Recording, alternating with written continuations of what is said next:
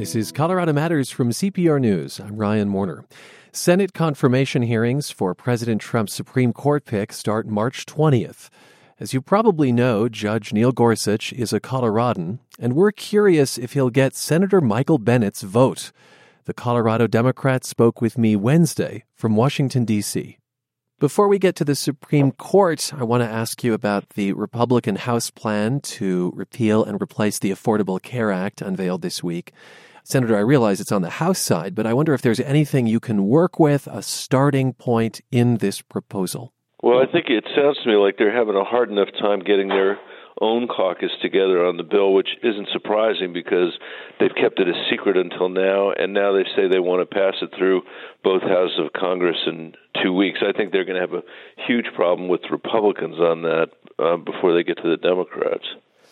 Let's see, that was an answer about politics. Let's talk about the substance of what they've offered and whether you think there's a starting point within. I don't think so. I mean, to me, what they've proposed is a $600 billion tax cut for the very wealthiest Americans that's masquerading as health reform, and the only effect that's going to have on people in Colorado is to make it harder for them to get health care rather than easier. I have long said that there are things that I'd like to change about Obamacare, but I would never have thought we'd be going in the opposite direction from where we need to go, and this bill clearly does that. When you say the opposite direction, care to expound on what you mean by that for individual Coloradans? Sure. I think one of the biggest flaws of current health care is that when you're living in rural parts of Colorado and there isn't competition, you've got one insurance provider who's charging you an exorbitant amount of money for insurance, and then you've got a very high deductible on top of that, so the insurance becomes useless. Somebody says to me, quite rightly, I think, who's up there, why are you requiring me to buy something that's not of use to me? I think that is a very legitimate critique of the current health care bill. What this bill will mean if it goes through is that it will be even harder for people in rural Colorado and all across this country to afford their health insurance, especially if they're between the ages of about 40 and 50 before they have the benefit of being on Medicare. I think that Republicans would say this potentially increases competition such that rural offerings would increase. What would you say? They might say that, but that's completely imaginary. I don't think that is reflected in the bill, reflected in the legislation, or reflected in reality. I think what they've produced is a political document to try to fulfill the promise that they made over and over again when they repeatedly voted to repeal Obamacare in the House. And I think what your listeners are going to see over time, if we have time, if they're not able to ram it through, that the legislation is just not going to hold up. And Ryan, I don't take any pleasure in that at all. We do have things that we could fix, like what I mentioned earlier, to make insurance more affordable to people in this state, to be able to have it be more predictable. And unfortunately, this bill just doesn't do any of that. To Judge Gorsuch, will you vote for him? I've said that I'm waiting until we have the hearings, and then I'll make up my mind. I know that you had a conversation with him. Was there anything in that discussion that stood out, good or bad? It was a positive conversation. He talked about his experience as a judge, and we talked about Colorado. Can you get any more specific about something that gave you insight into his view of the... No, I think it's important for us to have the hearings, and then I'm happy to talk about the decision that I reach. What questions will you be interested in asking him during the hearings? Well, one thing I'm going to be interested in is what his view on President Trump's assault on the judiciary is. I think the president has called judges that he's been dissatisfied with so-called judges. I'm going to be very interested to hear his thoughts on that. I'll say that Gorsuch, in a conversation, I think, with another lawmaker, and this got reported, did express some disappointment in what he was hearing from Trump about the judiciary. Do you want to hear something more explicit? That was in a conversation behind closed doors, yeah. And so I'd like to have my own conversation about that. I'd like to talk to you about the role... By the way, this was very disturbing. I was in the White House when the press called that discussion to the president's attention, and not only did he wave it off, he used it as an opportunity to attack the senator with whom Neil Gorsuch was having the conversation. Very disturbing. I'd like to get a sense of how you see your role as a as a Democrat and in a minority party. Do you see that as a sort of obstructionist role to oppose the majority party? Do you see it as a role of compromise? And, I know that you have some on the left who are saying this is not an administration to compromise with. Well, I feel very strongly that people send us to Washington to get things done. And when we had a president that was in my party, I worked hard with Republicans to advance legislation, pass legislation that was important to Colorado and to others, reforming the FDA or reforming immigration. We obviously didn't get that through the House of Representatives. And I don't expect that to change. I expect to continue to work with Republicans to try to make progress on behalf of the American people.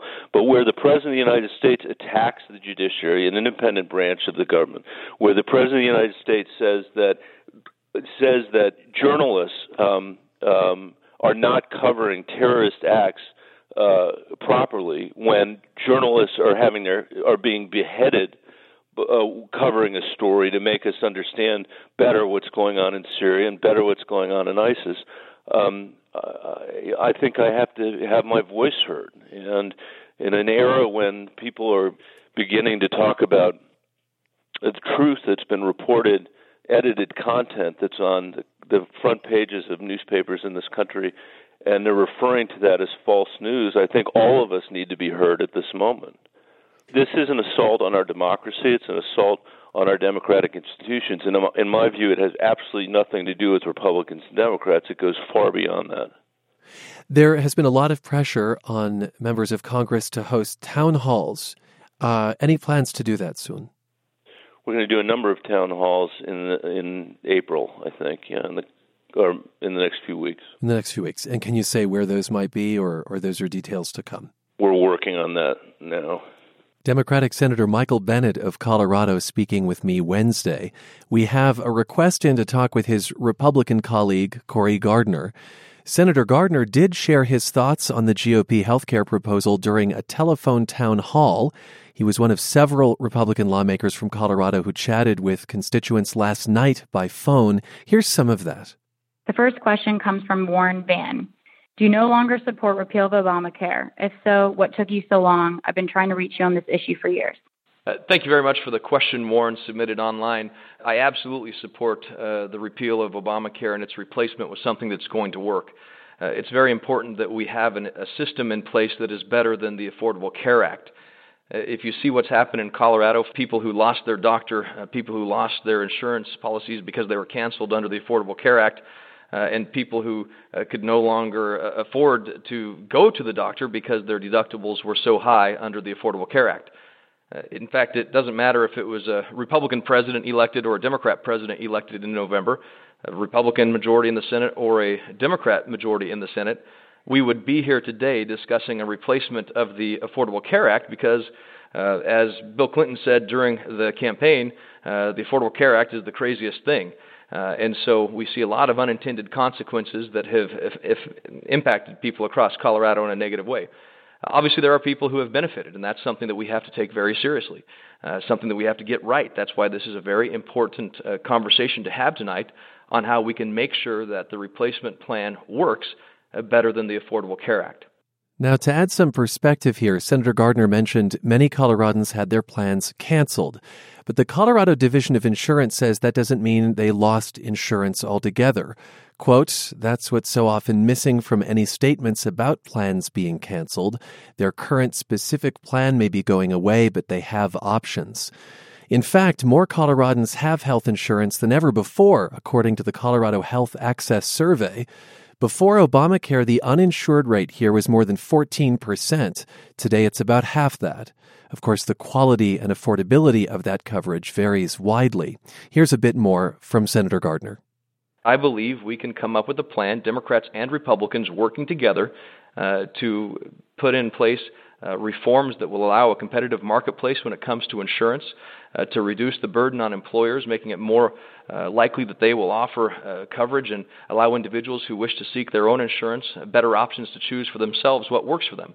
I've joined several of my colleagues in expressing desires and concerns to the majority leader that we make sure the Medicaid transition, if that's what happens, is done properly, giving the states the full flexibility they need to make smart decisions, to drive down the cost of care, increasing the quality of care, making sure that we continue to provide the opportunities for people to have a better system than the Affordable Care Act. Republican U.S. Senator Cory Gardner from his telephone town hall last night. This is Colorado Matters from CPR News.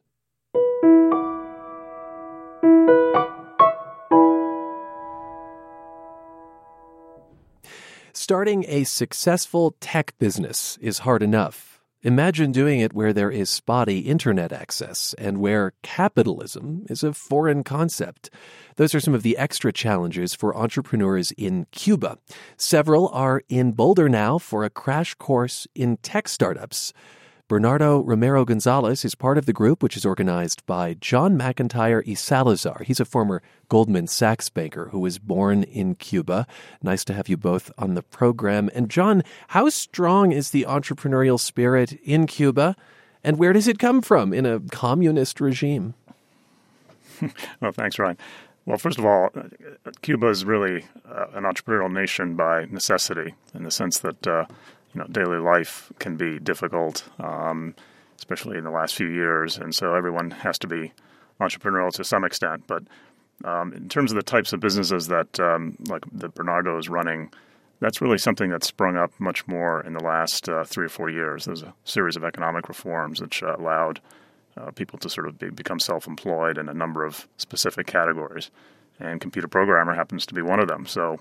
And Cuba happens to have a surplus of computer programmers, so that's been one of the most vibrant areas. So computer programmer is something of a recognized profession that's allowed by the government, would you say? Yeah, it's one of the 201 licenses, specifically 201, that are allowed forms of self-employment. And in general, that list does not have many professional or skilled services on it. It's the list is largely kind of subsistence and low-skilled type employment. But computer programmer is one of the dozen or so that actually allow Cuba's highly educated and skilled population to go into business on their own. Right. We should say that it is a highly educated population, and I do wonder if to some extent the regime has forced people to get creative, to be entrepreneurial. I don't know if by intention, but that's certainly been the result. Wages average $20-$25 a month, and in the days when there was a ration card that actually had a number of important nutritional and other matters with it that would come with it, that people could make ends meet. But the wages have not risen in the last 10 or 15 years in real terms, and the ration book has been largely cut back. So people have to scramble day to day, really, to make ends meet. Bernardo, your company, based in Havana, is called Cubazone. It's like Amazon for Cuban-made products, from food to toys to jewelry.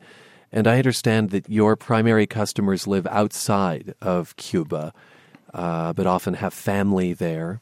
Why is that your primary audience, your primary customer? Well, we are focused in the Cuban diaspora, all the Cuban people that live outside of Cuba that want to send some items to their family and their friends. Focus in Miami, in Spain. It's 2 places that has a lot of Cuban people that have family and friends in Cuba. And who want to feel a connection to the island and maintain that. So the diaspora, you said. Do you have regular internet access?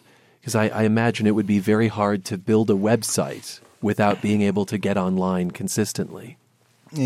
Well, in our offices, we have the internet connection. Now in Cuba, Cuba has some Wi-Fi spots, many places with Wi-Fi, and in our office, we use this connection to work. But in my home or in the our supplier offices doesn't have internet connection, and we create a smart solution to resolve this problem. Imagine that I'm going to sell the product, but I don't have internet connection with the supplier.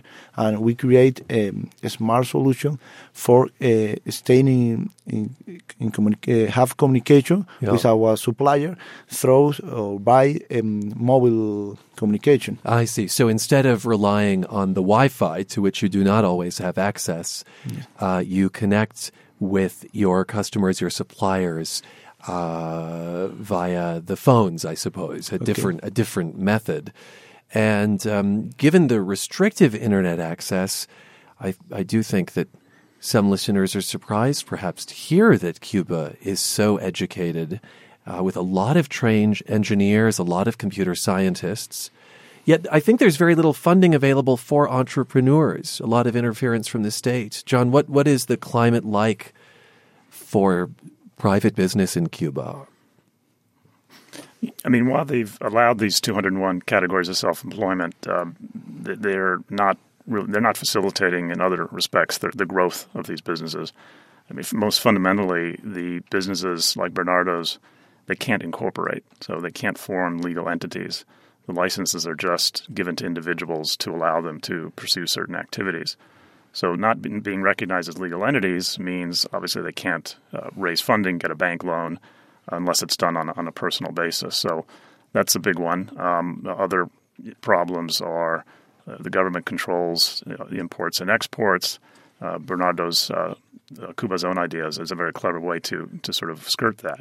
But in general, other people can't import or export. Now, of course, programmers can export their software, because that can be done digitally. So that's another sort of loophole through that government control on imports and exports. But and the final thing I'll just mention is that there's no wholesale market. So for those dealing, restaurants and retail, et cetera, they have to basically compete for their supplies and their goods in the same places that the general population does, unless they have people carrying it in suitcases. Huh. You're listening to Colorado Matters. I'm Ryan Warner, and we're talking about a delegation from Cuba of tech entrepreneurs who are in Colorado. They're specifically in the Boulder area this week. And I guess I'd like to know more, John, about why you've brought these 3 companies from Cuba to Boulder. Sure. Well, I'm responsible and overseeing an entrepreneur training program on the island called Cuba Emprende, which we've been running for 5 years. So most of what we do is training these small business people on the island. But from time to time, we undertake initiatives like this to bring entrepreneurs from Cuba to the U.S. And this was part of a competition that we announced last year called 10 by 10,000, in which we solicited proposals from all over the island to pick 10 of the most promising tech-enabled businesses, meaning businesses that have an important tech component and have engineers on their staff, et cetera. And it was a complete experiment. We didn't know what the reaction would be, but we actually managed to get 88 applications from across Cuba. We selected 10, and 3 of those are in Boulder at the moment. The others went to Miami and to Palo Alto and had their 2-week visits there. I'll say that, Bernardo, this is actually your 4th time in the United States. I think all since President Obama opened up relations with Cuba. After spending some time here, do you want to move your business to the U.S., bring your business here, or are there advantages to being in Cuba? Well, my idea is staying in Cuba. I think that Cuba is a very good place to begin the business, to start up, because it has many opportunity. Not in this case of Cubazon, maybe we need to take part of the business in USA or in another country, because our customer is going to be outside of Cuba. No. But the idea is develop the business in Cuba and help for another private business to grow up and improve their business. So you'd like to keep most of Cubazon in Cuba, but you could see some parts of the business perhaps outside. And again, this is a sort of Amazon for Cuban-made products, toys, food, jewelry. John, is there something of a political message that this program sends to the new administration about maintaining what are still fledgling business relationships between these 2 countries? Well, our timing is turning out, I think, fortuitous in that respect. Certainly, this wasn't intended as a political message, either in its original idea or its timing. But as it turns out, I hope it is sending a bit of a signal that there is a vibrant private sector in Cuba with a lot of very smart, a lot of ambitious people that are trying to build businesses like Bernardo. And if there are moves by this administration to roll back some of the Obama initiatives, such as travel or remittances or other things, that will precisely hurt this struggling and still small private sector much more than perhaps it'll even hurt the government. So I think trying to highlight the fact that there is a real private sector in Cuba that needs our support and needs some of the initiatives that have been undertaken in the last few years is an important message at this point. Bernardo, do you have a difficult time finding workers, finding enough employees for your business to grow? No, I see no difficult. Cuba has a lot of a person with very good skill and very good knowledge in the tech area, and I think it's not a problem for Cubazon and for me. Find a very good tech person for create a smart solution for the business. Okay, so you feel that you have that. And is the education support system supporting that, supporting the kinds of workers you need? Are the schools delivering those kinds of people? Yes, Cuba has many universities working in the tech area, and I think more than 4,000 of students finish their career in tech, in informatics, no? And we have a lot of person with the skill for working this idea or in another. It's not only my idea working in Cuba. 10 winners of the 10 by 10K has a very good tech solution. So another public official, Colorado's Governor Democrat John Hickenlooper, traveled to Cuba recently. He thinks the island can be a good export market for Colorado goods. So I'm curious about potentially the other way around here briefly, John. Besides trying to export entrepreneurship with these visits right now, what Cuban products or services do you think are in demand in the U.S.? Well, I think software development is a clear one. I mean, given for the reasons Bernardo just mentioned, and there's a shortage of programmers all over the world. There happens to be a surplus in Cuba. And software, as I mentioned earlier, is one of the few products that can be, in effect, exported or imported into the U.S., both legally and just practically. So that's a clear focus. Much of the rest of the private sector in Cuba is focused on the tourism trade, so that's quite domestically focused, obviously. Yeah. There are other private sector goods, the types of goods that Bernardo is fulfilling in Cuba, that if they were able to export, they could. I think like handicrafts and clothing and things like that. But for the moment, that's not possible. Well, I want to thank you both. So John McIntyre Salazar leads a program to bring Cuban entrepreneurs to Boulder, also Silicon Valley and Miami. He oversees the largest entrepreneur training program on the island and worked with the Obama administration on U.S.-Cuba policy. Bernardo Romero Gonzalez is one of the Cuban entrepreneurs visiting Boulder.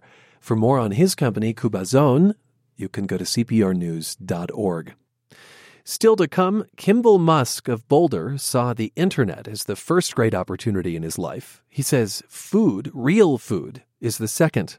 This is Colorado Matters from CPR News.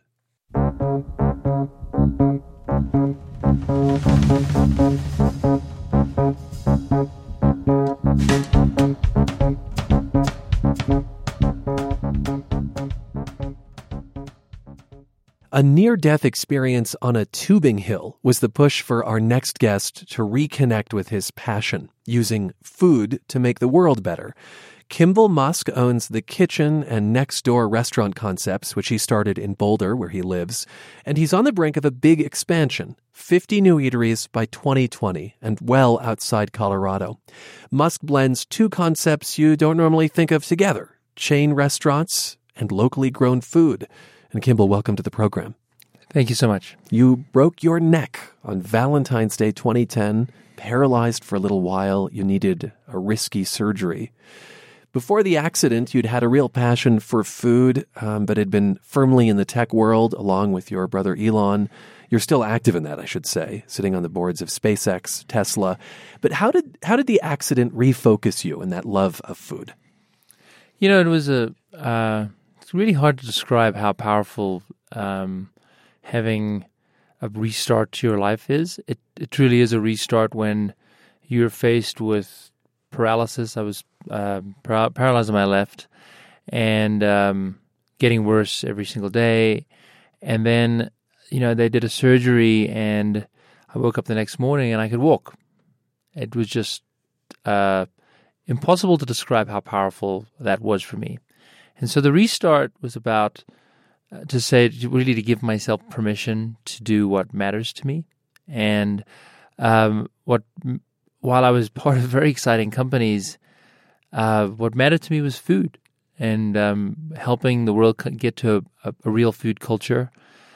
We had been doing our restaurants for a few years, but no scale. You know, we would. I think to your point around local, how do you scale local? And I just blocked it out. I was like, you just can't do it. And I want to ask you about that term, real food. Sure, it's one you use a lot. Sure, what does it mean? Yeah, it's a term coined by the author Michael Pollan, and the term is basically food that you can trust to nourish your body, the farmer, and the planet. And the key word there is really trust. If you can trust the food you're eating, and unfortunately in today's world you really don't have a lot of trust in the food system, and we shouldn't. It's quite bad for us. It's food that goes through the industrial method and it's very high calorie, very low in nutrition. And instead of feeding the world, it makes a lot of people obese and diabetics, which of course is a disaster for them and of course economically a disaster for the country. So real food is actually taking a completely different tack and saying, wait a minute, let's have food that nourishes our body, that the farmer's happy to grow, and that is more sustainable for the planet. And this is what you want to scale up in the form of these restaurants. I want to say that you actually trained as a French chef before moving to Boulder. You did open eventually the kitchen, and now this spin-off next door. So 5 locations so far in Colorado. You can get a burger. Actually, we have 7 in Colorado. 7. Okay. Here I am underestimating. The growth is so rapid. Get a burger, a salad, locally sourced ingredients, and you do plan to expand the next door concept. So, as I said, opening 50 restaurants by 2020. Interesting that your focus is the Midwest and the Southeast in particular. Yeah. I call it the heartland. So basically, we go to the part of America where they love us. I mean, we opened in Memphis, and the response has been extraordinary, even more popular than our Boulder or Denver restaurants, which are very popular. But they have some great food culture, but the real food restaurants are few and far between in those communities. So we're excited for the opportunity as well as the impact we'll have on local farmers and bringing real food to those communities. Places like Iowa, Tennessee, Arkansas. Yeah. It occurs to me that there's some overlap there between the places you'd like to open real food restaurants and where a lot of the industrial farming, as you call it, occurs. Sure, that's exactly right.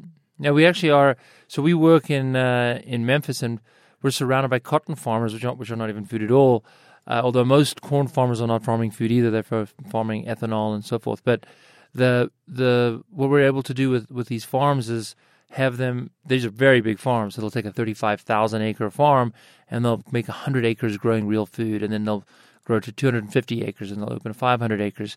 We personally are working with the local foundations to do a 208 acre organic farm on our restaurant's property in Memphis. Is the point that wherever a restaurant opens, you also have to have your own farming operation or very strong farming relationships? We don't want to do our own farming at all. Okay. We do it only because in that particular case, it was the only way to make it work. We love supporting farmers. Our mission is to bring real food to everyone, and we're going to do that through restaurants. We also have our learning gardens where we teach kids about food.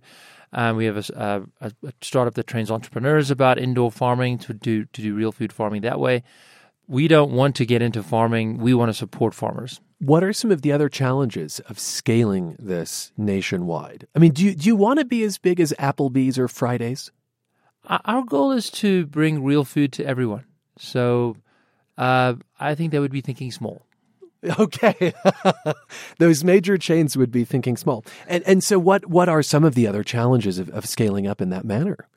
Well, I think the most important challenge for us is people. And I mean it in terms of, we want to find great farmers, we want to find great managers, we want to find great servers, line cooks. We cook from scratch. We do it the old-fashioned way.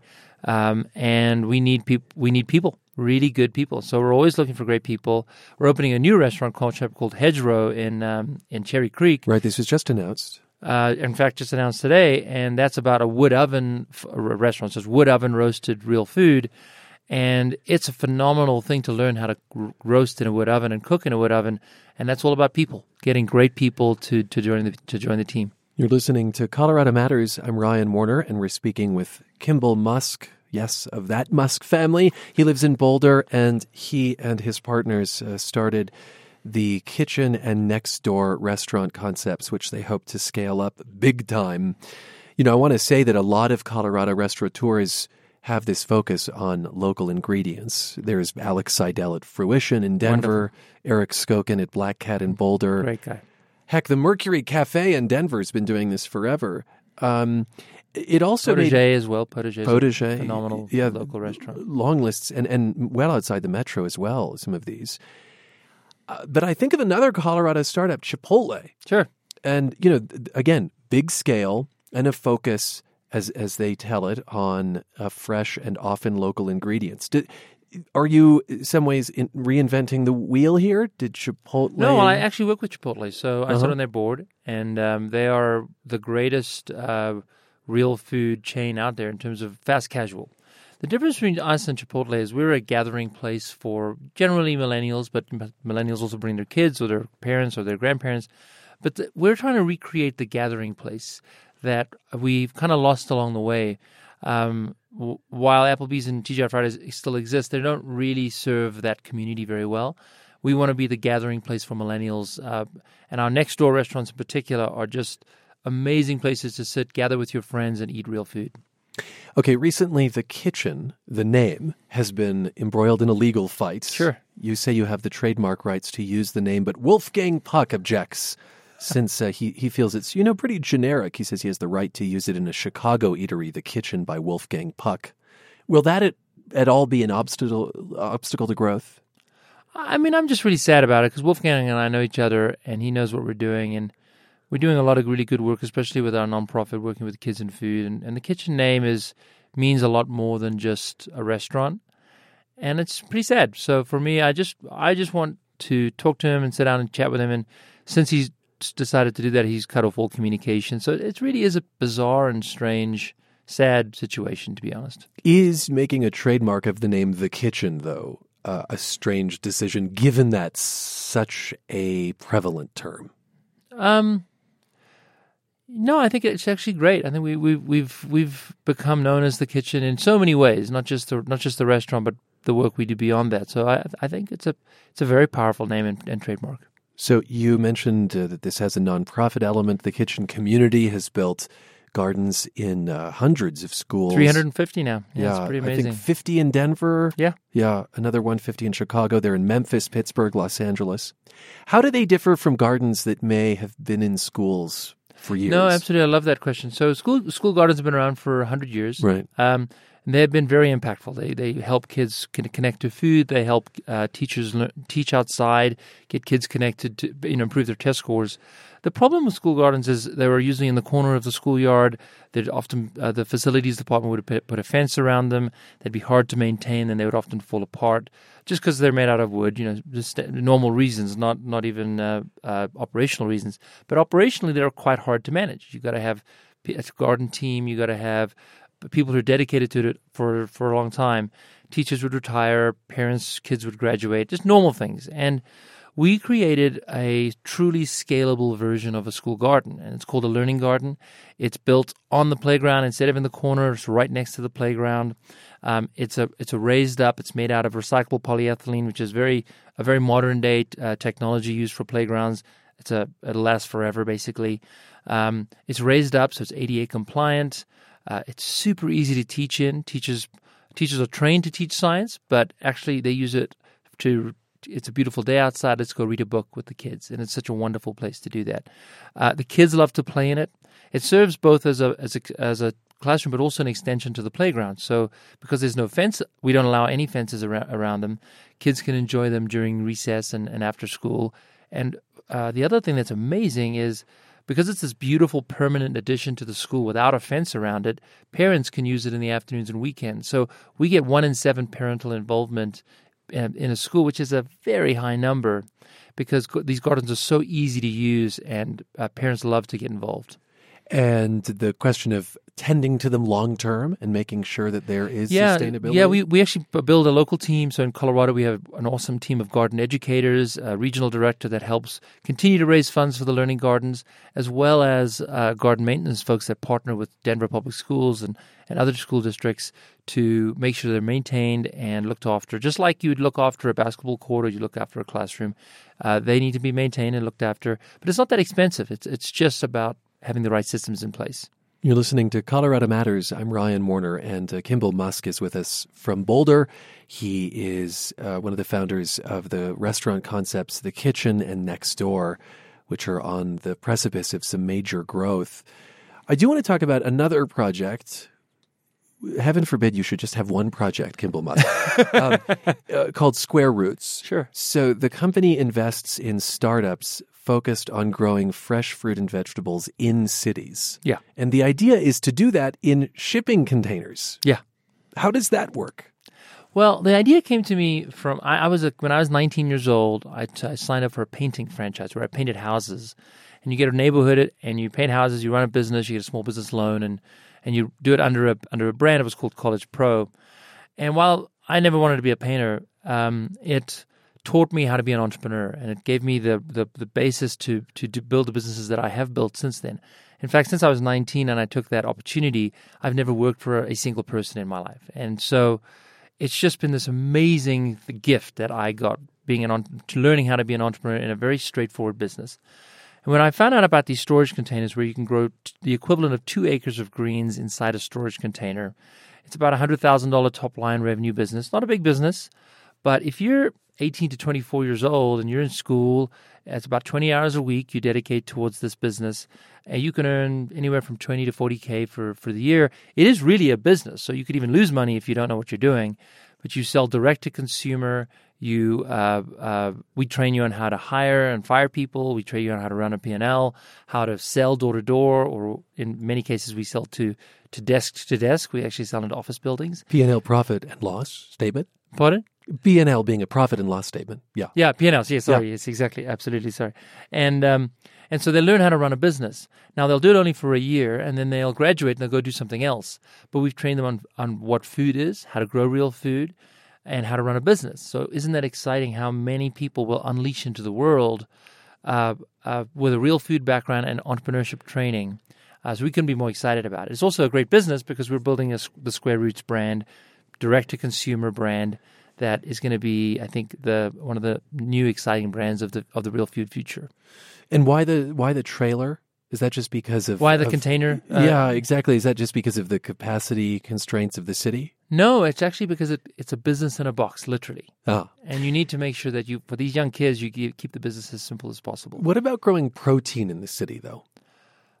We don't do that. Yeah. Yeah. There are some ways to do that. Whole other challenge there. Whole other challenge, exactly. Why don't we wrap up with a question of trust? So you've brought this up. Sure. Yeah. That people should have more faith in their food. Yeah. What does that mean in terms of changes that need to occur in your mind? Well, I actually think trust is the currency of our generation across the board, not just in food. We have been sold up a river, I think, across many industries. And as the internet's come along, we've discovered that a lot of these businesses are not as they're not as good of a citizen as we had hoped they were. And the same applies to food. So for us, bringing trust back into the food system is critical, so people trust the food to nourish their bodies, trust the food to nourish the farmer, trust the food to nourish the planet. And bringing trust back into the system is what gets me up in the morning, and I hope we have a future in a few years where all of us, wealthy, middle class, lower income, all of us trust the food that we eat, that to look after ourselves. Lower income, I think that's a critical point. Yeah. Because there's often an association between good food, real food as you call it, and expensive food. Yeah, I think that's a total crock. I think that if you want to roast a chicken and have some vegetables with instead of a family of 4, that's going to cost you about $10. If you want to go to McDonald's and you have a family of 4, that's going to be about $28. So it's not about money. I definitely think we've lost a connection to food. We've lost an understanding of cooking, and so we have to bring that back. Thanks for being with us. We appreciate it. Awesome. Thank you so much. This has been a lot of fun. Boulder restaurateur and entrepreneur Kimball Musk is expanding his next-door restaurant concepts. This is Colorado Matters from CPR News.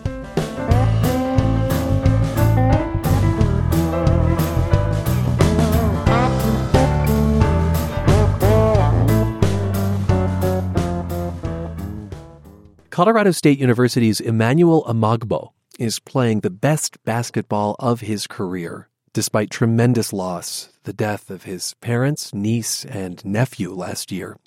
To thank the CSU community for helping him through, he calls this his thank you season, and the season could be extended. CSU is playing to earn a spot in the NCAA tournament. I reached Amagbo at the airport as he headed to Las Vegas for the Mountain West tournament, where CSU is the second seed. And Emmanuel, welcome to the program. Hey, thanks for having me. Your family members were caught in a house fire in your home state of Maryland.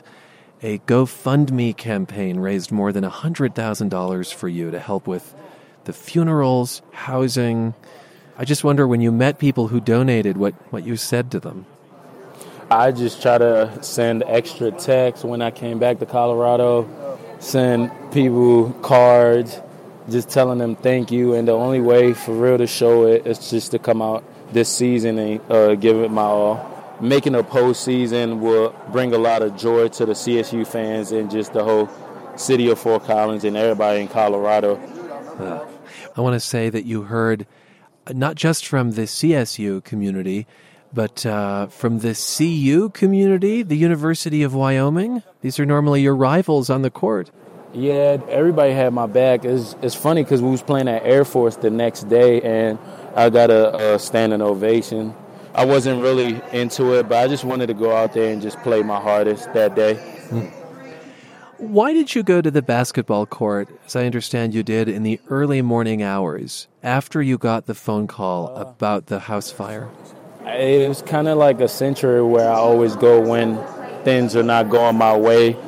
And I think I seen the football players working out. Like, I was crying, but they couldn't really see me. I was just there, and I think one of my coaches came to get me from the basketball court. The football players were working out on the basketball courts that morning. Yeah, they was running on the basketball court. Where did you get the idea to call this your thank you season? I understand that gratitude was really something that your father instilled in you. Yeah, just showing gratitude and always saying thank you when people do you a favor, because you don't know how long that will go. And people that did that favor to me and I showed them gratitude, it made them feel like they did something in a young man's life, and somebody will probably do that to their kids too. To pay it forward. Do you ever find your mind wandering in games, thinking about your family? In games, my mom, my dad, like my niece and nephews are always with me, so I don't really think about much. I always focus in the game, but before the games, I always wish they could see me play, especially senior night. I wish they could be there, but my sisters and my brothers was there, and my family and my friends was there, so I couldn't really, I got emotional, but I just figured, like, everything is for them, so it is what it is. Like, I just learned to grow up and grow with it. Like, this will be with me for the rest of my life. Yeah, do you think that this forced you to grow up faster in some way? Yeah, it definitely forced me to grow up faster, because a lot of my bills and stuff, my parents used to pay it, but now I'm, like, almost forced to, like, pay my bills by myself now. The fact that I'm about to be out of school in less than 2-3 months, it's just, things are moving fast, and I'm growing fast as a young man. I will say there was an emotional game recently. The gym was really loud, and you hit a three-pointer at the last second to beat San Diego State.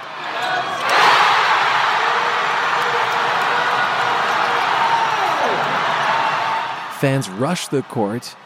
And afterwards, you said you were unconscious when you took the shot, that your parents and niece and nephew forced the ball to go in. You said it couldn't have only been me.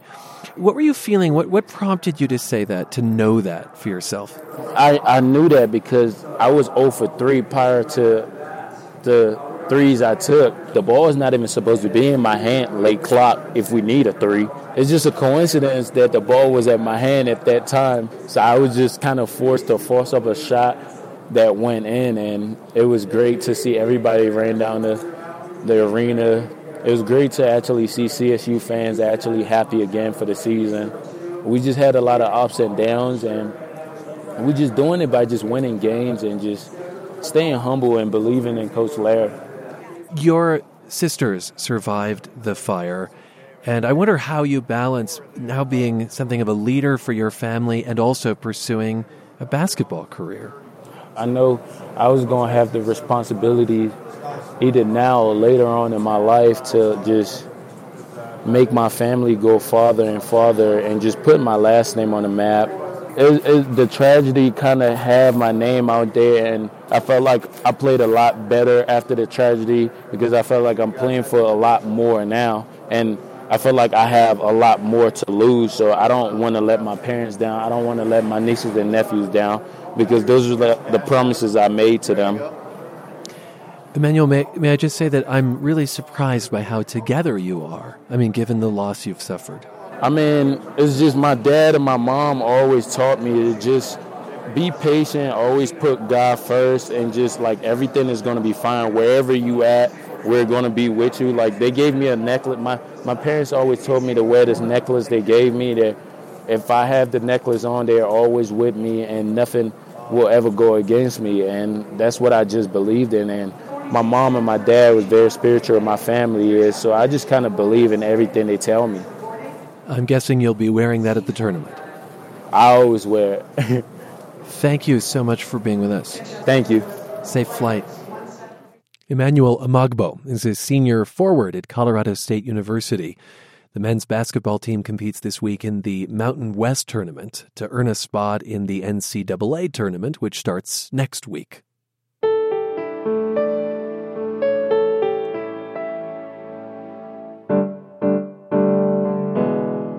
Finally, we want your input on higher education. We're going to bring together some college presidents in Colorado, and we wonder what you'd ask them. Maybe it's about affordability, what you get for your money, if a degree is worth it. Email news@cpr.org. News@cpr.org. I'm Ryan Warner. This is Colorado Matters from Colorado Public Radio.